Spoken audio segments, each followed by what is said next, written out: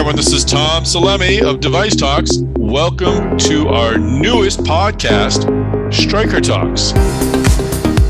Few companies in the medical device industry touch the entire spectrum of healthcare like Stryker. From accident scenes to ERs, from ORs to patient rooms, Stryker delivers the supplies, tools, and devices used to provide patients with the highest quality of care. In this podcast, we'll talk with the company's leaders to gain a better understanding of how innovation, new technologies, and teamwork will further Stryker's mission. Let's go. Hi, everyone. This is Tom Salemi of Device Talks. Welcome back to the Stryker Talks podcast. This podcast episode is brought to you by Resonetics, and it was a great conversation. I had a great conversation with Mark Paul, the president of Neurovascular. Mark's got a lot of enthusiasm and intimate knowledge of the space, and that comes through in this conversation. We'll talk about where neurovascular is headed, how things like robotics and AI will figure into the development of new tools, and how we will extend the current golden age of neurovascular that Mark says we are in. He also has an interesting career path into the medical device industry, so you'll hear that, and about his equally interesting transition from Boston Scientific to Stryker. So great conversation with Mark Paul. I know you will enjoy this episode of Stryker Talks. But before we begin, I'd like to bring in our sponsor, Resonetics. I'm speaking with Kevin Hartke. Kevin is the Chief Technology Officer at Resonetics. Kevin, thanks for joining us. Tell us a bit about Resonetics. Yeah, Resonetics is headquartered in Nashua, New Hampshire, with a total of 11 locations across the U.S., Costa Rica, Switzerland, and Israel. We have 1,300 plus team members, with over 10% of those individuals holding a technical degree. We are 100% focused on the medtech market, and we provide industry-leading advanced engineering and manufacturing solutions in raw material, components, and subassemblies. And our technology focus is in thin-wall stainless steel tubing and precious metal marker bands. We provide services in laser processing, nitinol processing, metal fabrication, and smart device sensors. We provide additional capability and services in complete device design and development, and also finished clean room assembly. And then finally, we have an in-house automated solutions group, which designs and manufactures all of our own capital equipment. All right, you'll hear more from Kevin Hartke a little later in the podcast. If you want to find out more information about Resonetics, go to resonetics.com. And now let's begin my conversation with Mark Paul, the president of Neurovascular at Stryker. Well, Mark Paul, welcome to the podcast. Thank you. I'm excited to be here, Tom. I really appreciate you inviting me on your podcast program. Happy to have you here. Happy to learn that you're a Massachusetts guy at some point in your career, and we can maybe track back to that, because this is the point of the podcast where I do like to find out how folks found their way into the medtech industry. So what was your first medtech job? You know, my first medtech job was actually Meditech before Boston Scientific went public. And so it was still a very small division. I think I was the 39th salesperson in the organization. And it was a different world than my prior world in Procter & Gamble. But at the time, Boston Scientific was very intrigued with men and women who have been trained by Procter & Gamble and looked to bring them into the medtech industry. So that's how I got started. Interesting. I think I read somewhere that you sort of had an interesting moment where you decided you wanted to switch from Procter & Gamble and consumer to medtech. What caused you to make that switch? You know, it was quite dramatic. By the way, Procter & Gamble, probably one of the best companies on earth. I still love them. I still follow them. And they still train their people so well. But it was the birth of my first child, our son, was being born, and it was emergency C-section. And I'd never been in the OR environment before. And they wheel you in and they put you behind this blue curtain, and here's your wife's head and the anesthesiologist and you smashed behind this blue curtain. But I'm naturally very curious, and I'm very brave, and I love new environments. So I stood up and watched. Wow. And, you know, in that environment, you've never been in it before. You don't know if you'll get sick or if you get nauseous or how you'll do, but I loved it. And I so loved it. It actually changed my whole trajectory of my career and where we lived as a family and everything we did post that environment. After I watched that procedure and the tools that were used and the doctor's technique, and I was asking him anatomical lessons like, hey, what's this? What's that? Or why are you doing this? And if he would have let me, Tom, I would have scrubbed in and moved around the other side of the curtain. My wife was not happy. I was going to ask that. I was wondering if I should ask that question or not, because I've gone through a similar situation, and I'm pretty sure. And to make it even worse, she's a labor delivery nurse, and this was her doctor and her team. And so I was asking all sorts of questions. But after that event, I thought, well, maybe I should go back to medical school. And I thought I was too old at the time. Oh, interesting. And so I thought, well, I wonder if there's the business side of medicine. And it was soon after that that recruiters called from the then Meditech, now Boston Scientific. And my answer was, I've been waiting for the call. And remember, this is before Google. You couldn't reach out to companies. There was no internet. And, right. I hate to say that. It probably dates me a bit. But I was so excited. I did this day in the field. And I remember telling the recruiters, I'm ready. And I'm ready now, and I can't get started fast enough. And that's what started me onto this mission into medtech, that I can't imagine doing anything else in my life besides in this area. You mentioned medical school. I think you said you felt you were too old at the time. Do you still feel that would have been tough to transition at that point, or do you have any regrets? Yeah, maybe. I've tried to live vicariously as I've tried to push my kids towards different things. But I would have loved to have been a clinician and a neurosurgeon. I would have loved it. But on the other hand, in my position today, and we have products in over 70 countries around the world, I work with the best neurosurgeons on earth. These are fantastic men and women. They're so talented. And I think of all the products and units we ship around the world and the impact that has, it actually has a greater impact than I probably could do as a single physician somewhere. So you were with Boston Scientific through the acquisition by Stryker, correct? Yes, I was with Boston Scientific for 21 years. Mm-hmm. Fantastic company. After their acquisition of Guidant, they weren't able to fund and invest in all their businesses, and so it's decided to sell my division. So I led the effort to sell our division. Stryker won the day, and I chose to stay with my team and join the Stryker family about 10 years ago. What was that transition like? That's an interesting one. It was very different. Cultures are very different.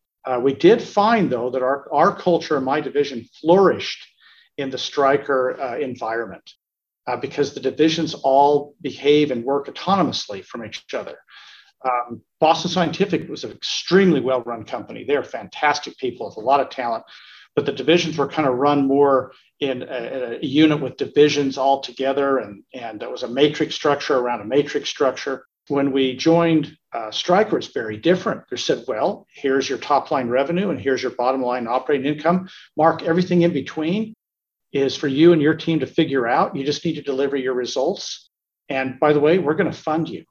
And we think that you've been held back from reaching your full potential as a division. And they funded us and we took off. Wow. It was fantastic. I can imagine how freeing that must be, but do you have any examples of, maybe not specific examples, but what was the difference in cultural life? And again, not trying to shine any shade or cast any shade on the Boston Scientific and how they were doing. This is different. What is it like working under those two sort of different operating strategies? If I could give you a strange analogy. I would take a quick break to speak with Kevin Hartke of Resonetics. Kevin, how does Resonetics help companies in the R&D space? And what are you doing to help development engineers? Yes, Tom. So we offer development engineers access to our Lightspeed Lab. And the Lightspeed Lab provides quick turn prototyping services, employing over 100 engineers and technicians with dedicated processing and support equipment across 9 locations. Well, the primary focus of this team is to shorten the design cycle. And we do this through engineer-to-engineer communication, quick turn quoting, and prototype delivery. And if your device development is successful and requires volume manufacturing, we provide a direct path to production through our phase gate transfer process. And finally, I know Resonetics has invested heavily in developing new technologies, but what are some of the unique capabilities that you're working on that will benefit the medical device industry? Yeah, Tom, I'd like to highlight a few of our latest technology developments that support the neurovascular market. Now, the first is microablate 3D laser machining. This technology employs state-of-the-art ultra-fast lasers and enables the fabrication of 3D components that are on the scale of a grain of rice. So we can make these really small components in a wide range of material options that are including nitinol, precious metals, stainless steels, and most polymers. Now, the second technology I'd like to highlight is nitinol processing. Now, this technology has been around medtech for quite a while, but we have developed a set of next generation tools through our automated solution group that really push this forward and give us the customer a next generation or next level of capability. The first tool in that tool set is the ultra-fast laser cutting system that provides near net shaped parts with no thermal damage and minimizes downstream processing. So we support heat setting with automated liquid salt baths, and they provide superior heat set parameters and really tight control on material AF transition temperatures.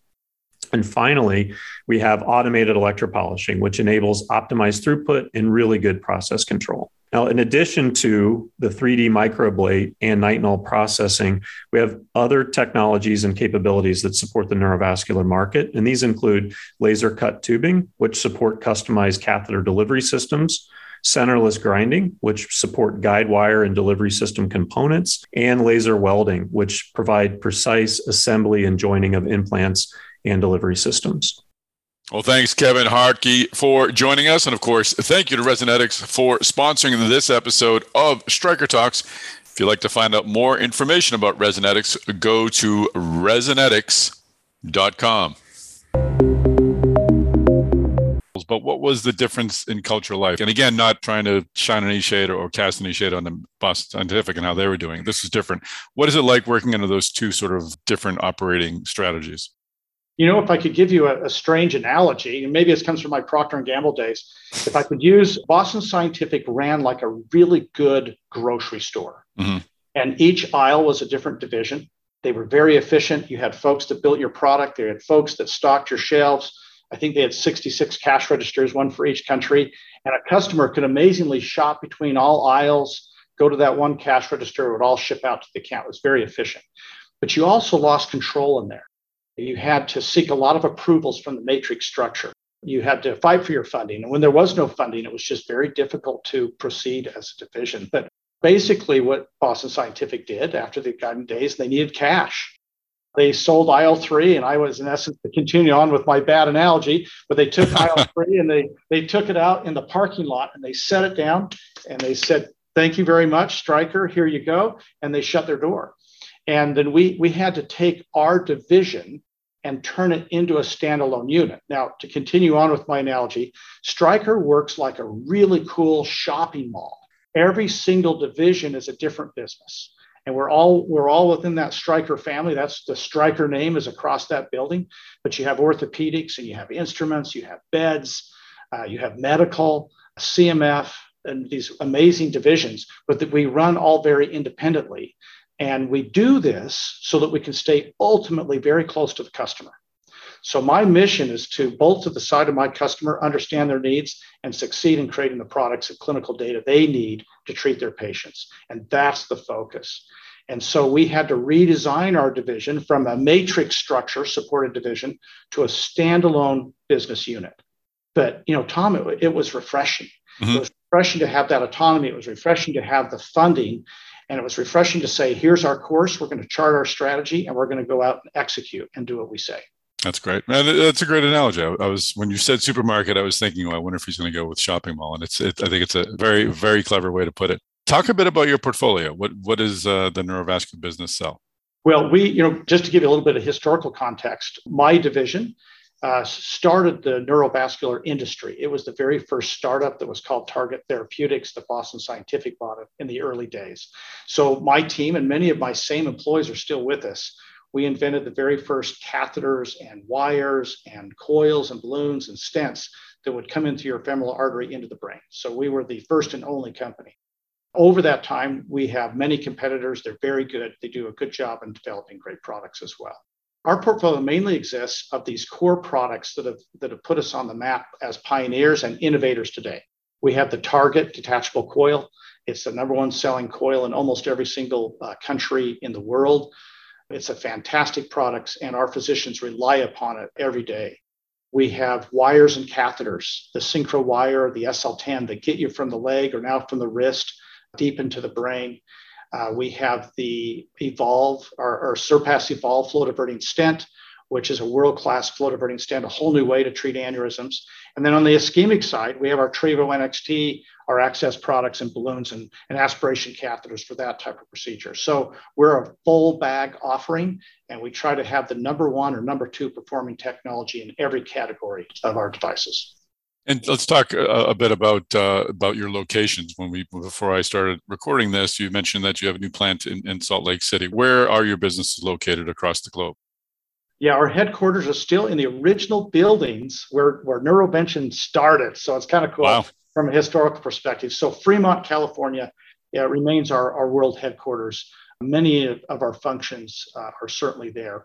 We have two kind of mega facilities that build our products. We have a big facility here in Salt Lake City where I now operate from, and we have a big facility in Cork, Ireland. And then we have our international sales office in Paris, France, and in Amsterdam. And then we have sales offices in our 70 countries around the world. Let's talk about the uniqueness of the neurovascular space. I think it's time is of an essence, I think, for most medical device specialties, but I think for stroke most of all. Talk a bit about the stroke market, about strokes. What are doctors working against when a patient sort of shows a sign of stroke? Let's start there, and then we can kind of work into what this means for your business and how it's perhaps different from others. Yeah, let's back up. Stroke is a very complex disease. And so I try to really simplify it so folks can really understand how it means. But in essence, there's two different kinds of strokes. There's a bleed or a hemorrhagic, or there's a clot. We do a thrombectomy. And so basically you have a blockage or you have a leakage. So if you think of your brain with plumbing, your arteries and veins being the plumbing, we're just micro plumbers. Now, the arteries we play in are very small, and we come in remotely from the body, and we have to work our way up there. But the anatomy is complex. The patient's overall health is complex. The steps of the procedure are complex. How we do the procedure is complex. So in neurovasculars, there's just complexity because you're up in the brain, and there's no room for error in that space. So when you look at stroke means there's a disruption of oxygenated blood flow to the brain.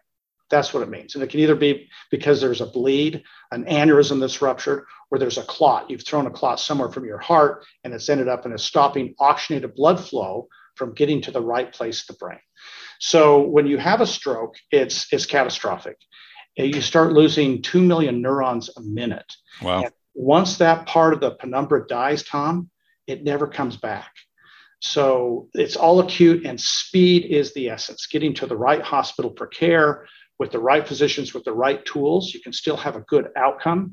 But if you miss that treatment window, or you go to the wrong hospital that doesn't treat stroke, or someone finds you too late for treatment, it can be catastrophic for the patient and their families. How wide is that window? Well, because of our DAWN trial, it's now 24 hours. It used to be for the last 100 plus years, everybody thought your brain was dead around 6 hours. And then our physicians started to push that to 6 to 8 hours. But as we were treating ischemic stroke, they would say, hey, this patient came in and it was a wake-up stroke. So it happened when they were asleep. So I don't know when it started. So I don't know how to count the time. But they would have a story. This was a young mother with young children, or it was a beloved surgeon in the hospital. So I went ahead and treated them, and I pulled that clot out with your Trevo, and they had a really good outcome. So we started to identify, hey, there's a broader window here. And there's a broader window because, you have your two carotids that come up and your vertebrals in the back, and you have a circle of Willis in the middle of the brain. So your blood is being allocated around the brain from different approaches. So we decided to do the DAWN study, DAWN, and we tested strokes out to 24 hours. So pretty brave clinical trial. And the results were fantastic. It showed a 35.5% absolute benefit. And what we proved is if you can get that clot out, even if it's been into the later hours, the patient will have a better outcome than if they didn't get treated at all in the medical management arm. So getting the clot out matters, but getting the clot out as soon as possible matters most. And so that study and some other studies that followed after that have changed the indications and treatment guidelines for stroke in all 70 countries around the world. And we're very proud of that accomplishment. And by the way, it raised the boats for all industry and all physicians, not just my devices. I would think that, it would apply across the board. How does that speak to your relationship with your surgeons? I guess, once again, I think of these procedures happening in an OR or in some sort of intensive industry. I can't imagine, I could envision that there not being as tight a bond between company and doctor, since everything is always so hurried and rushed. But I imagine you have found ways to develop relationships with your surgeons. Yeah, we're very close. They can't do what they need to do to treat their patients without us making those devices and generating the clinical data to prove that it's safe. Mm-hmm. So we're actually very intimately connected with our clinician base. About half our procedures are scheduled, and those are aneurysms that are found serendipitously. You went in for a CAT scan or MR for some other reason, and we find aneurysms. Mm-hmm. The other half are ruptured, and then along with the acute stroke on the ischemic side. So the other half of the patients are not planned, and they can come in at 24 hours a day. But our people go in almost every single case. Our sales and marketing people will get up at 2 a.m, 3 a.m, and they race in to support the physician as they treat the patient. Really? So we are very tight. And so I think this year we had, in the last, say, 12 months, we've had 70 different doctors in to test our products, to help us design products, design clinical trials from probably 15 or 20 different countries. So we're very intimate at the global level and very intimate at the account level with those clinicians as we design our devices. Do you have solutions for a aneurysm that has burst, or are you primarily at the point where reinforcing the aneurysm so it doesn't burst? Yeah, it's a very good question. We treat both ruptured and unruptured aneurysms. Mm-hmm. And if you're lucky enough to find the aneurysm before it ruptures, we have very good treatments where we can treat coils and balloons or flow diverting stents, depending on the size, location, and kind of the nature of the aneurysm. But when aneurysms bleed, you have to move very quick. About 50%, 45% die before they get to the hospital. Really? So the ruptured aneurysm side of our business is you have to move very, very fast. So the patient will come in, they immediately get them onto the table, and we use the same products, the same coils, the same flow diverting stents to treat ruptured aneurysms. You do have to be very careful because sometimes we have to give dual antiplatelet therapy. And so with a patient that's having a bleed, you can't give them those therapies. So we do treat the patient differently, but oftentimes the devices can be very similar. How do you differentiate your products from others in the field? I imagine there's a design there's a device that removes a clot. How many variables are there of that sort of device, and how do they differentiate themselves from one to another? The hemorrhagic side can be very different than the ischemic side. Okay. On the ischemic side, the agency has recently reduced their thresholds, so their companies are no longer required to do clinical trials. They do all benchtop and other type of requirements to meet the regulatory approval. So there's more devices on the ischemic side. There's aspiration catheters and there's stent retrievers. The challenge that you have in the brain is, depending on the size of the clot, the composition of the clot, and the location of the clot, mm-hmm. can determine what technique they may choose. We recently just conducted what's called the ASSIST trial, where we looked at 3 different techniques that are very different for moving clots. And in those physicians' hands, they all prove to be very effective. So some doctors love to use a stent retriever. They'll put that up into the clot. It's self-expanding. They'll blow up a balloon. They stop the blood flow, and they'll retrieve the clot that way. Other doctors like to use a whole system where they have aspiration and a stent retriever and a balloon, and they kind of do everything together at one time. That's my favorite, because when you watch it on the models where you can cheat and you watch all that debris suck down into the system as they're moving the clot, it works very effective. There's other doctors that like to use just aspiration. They try to come up behind the clot and grab it and then try to aspirate it in. About 55% of the time, that doesn't always work. So then they'll take a stent retriever up and grab it and pull it down. So there's different ways to approach it. What we try to provide at Stryker Neurovascular is we want to have the number one system in each one of those techniques. So if a doctor wants to start with aspiration and then convert to a stent retriever if needed, we have a system for that. If doctors want to have a balloon, aspiration, and stent retriever together, we have a system designed for that. Or just stent retriever alone, we have a system for that. So our strategy has been to be agnostic to technique, but provide the tools that work the best for what the physician wants to do based upon location and the size of that clot. And what does innovation in this space look like in terms of innovating on product design? Are you working I imagine you're working with surgeons, getting their feedback. But what are you ultimately trying to do? Are you working to get in smaller spaces? Are you working to create devices that are easier to handle? What are you working toward when you're coming up with new iterations of a product? Yeah, it's a really good question, Tom. And it's hard because to give you the dynamics, we're operating generally through your leg for most of the procedures, and we're operating through a lumen that's an 016 or 018 inner lumen. So about the size of a pencil lead, 5 feet away through tortuous anatomy. So we've got to enter through that little spot there, the catheter there, and we have to have it come out at the other end up here effectively. So we have great challenges.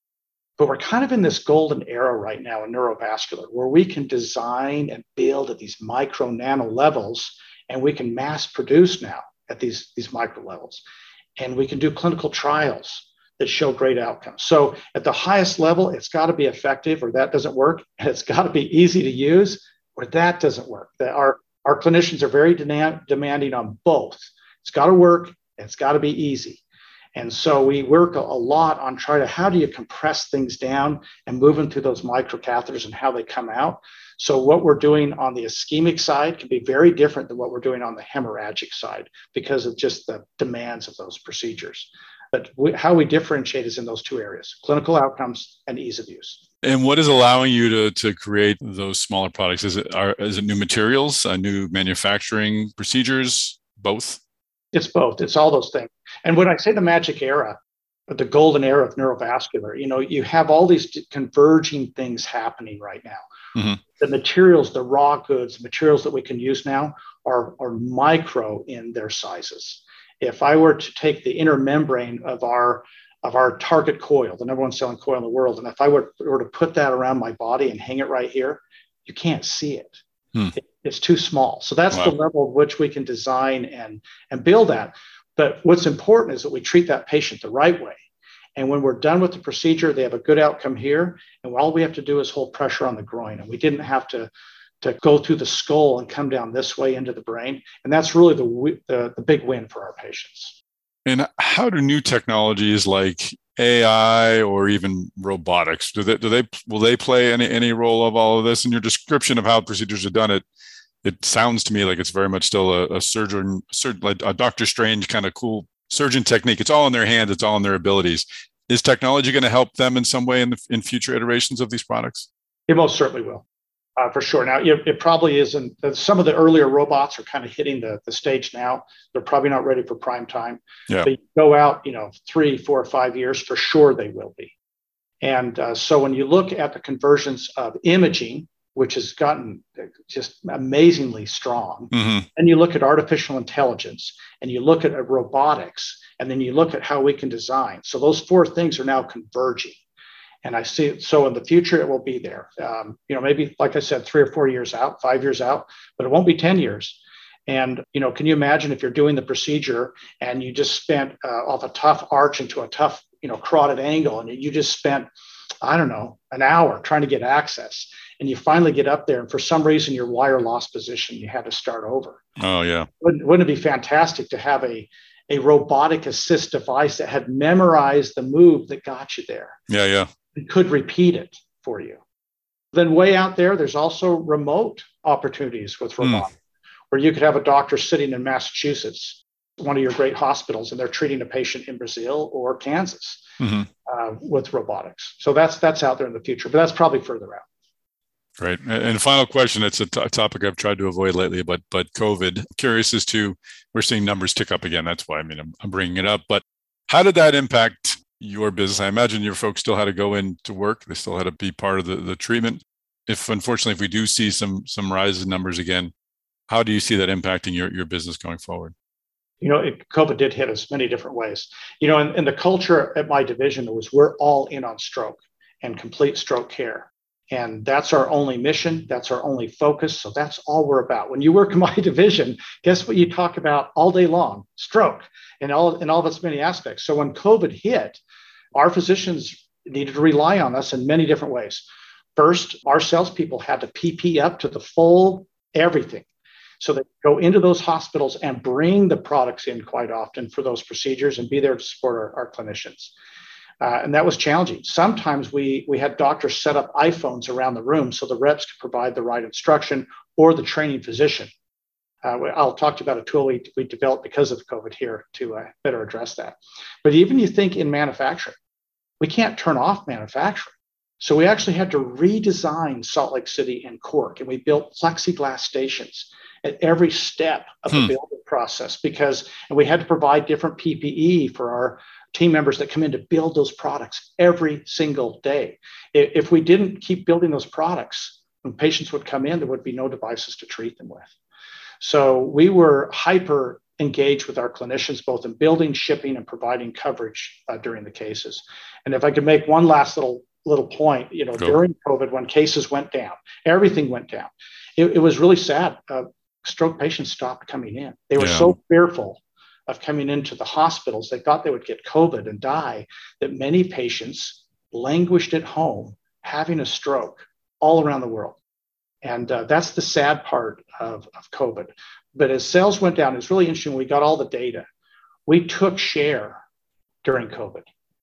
And when no one else was in the room and the patients on the table, doctors used our products more often than any of our competitors. So we were better in every single quarter during the whole pandemic era. And it gave me great pride in our organization, the quality of our products, and how our physicians see our devices. When they know they pull it off the shelf, they have high confidence it's going to work as designed. Interesting. And that just occurred to me. Are you seeing any correlation between COVID cases and a rise in strokes? I know there is. We saw some early, and COVID can attack the vascular system. Yeah. And I remember, usually, like, for example, a clot is created in your heart and the valves or along the way in your carotids, and then the clot breaks off and it moves and you have an ischemic stroke.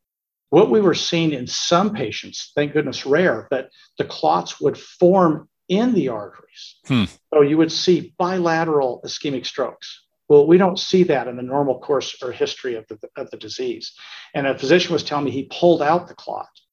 And then as he stepped back on the pedal, he watched a new clot form. Oh my gosh. And so that's serious business.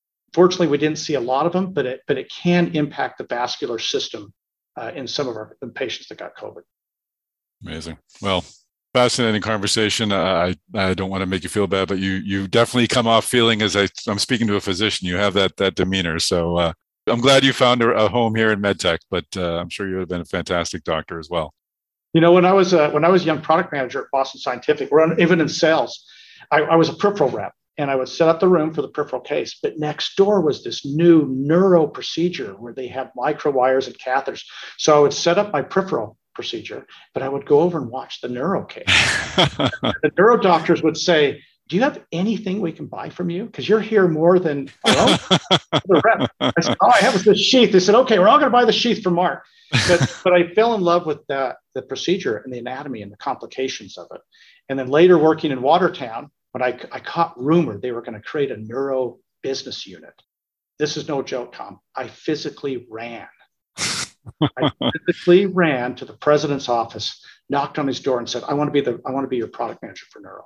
So I was Boston Scientific's first neurovascular product manager. And then I just kind of worked my way up through the system. I did different divisions along the way, cardiology and some different things, but I came back to neuro, and it's just my passion. I love it. And I've dedicated the majority of my career to helping patients that are suffering from strokes. I can hear it in your voice, and I'm grateful for the time you took to share your story with us. Thanks for being on the podcast.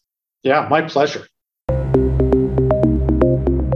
Well, that is a wrap. Thank you again to Mark Paul for joining us on the Stryker Talks podcast. Thanks, of course, to our sponsor, Resonetics, for supporting this episode. And thanks to you, our listeners, for joining us on this episode of Stryker Talks. Please do us one more favor, would you? Would you please share this podcast episode on your social media channels? Let others know about the Stryker Talks podcast. And while you're at it, while you're feeling good and doing good, please do follow and or subscribe to this podcast. Look for us on a podcast app like Spotify or Apple Podcasts. You'll be able to follow this program so future episodes are sent directly to you. If you do follow this channel, you also receive episodes to our other Device Talks podcast. So lots of MedTech information coming your way. Again, subscribe or follow to the Device Talks podcast channel so you'll get future episodes of this Stryker Talks podcast.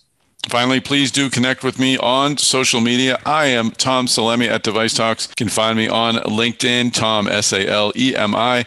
I'm also on Twitter at MedTechTom. Would love to connect with you in either place or both. That's it. Once again, thanks to Mark Paul for joining us. Thanks to Resonetics for sponsoring. And thanks to you, our listeners. Please tune in next month. We'll have another great episode of the Stryker Talks podcast waiting for you.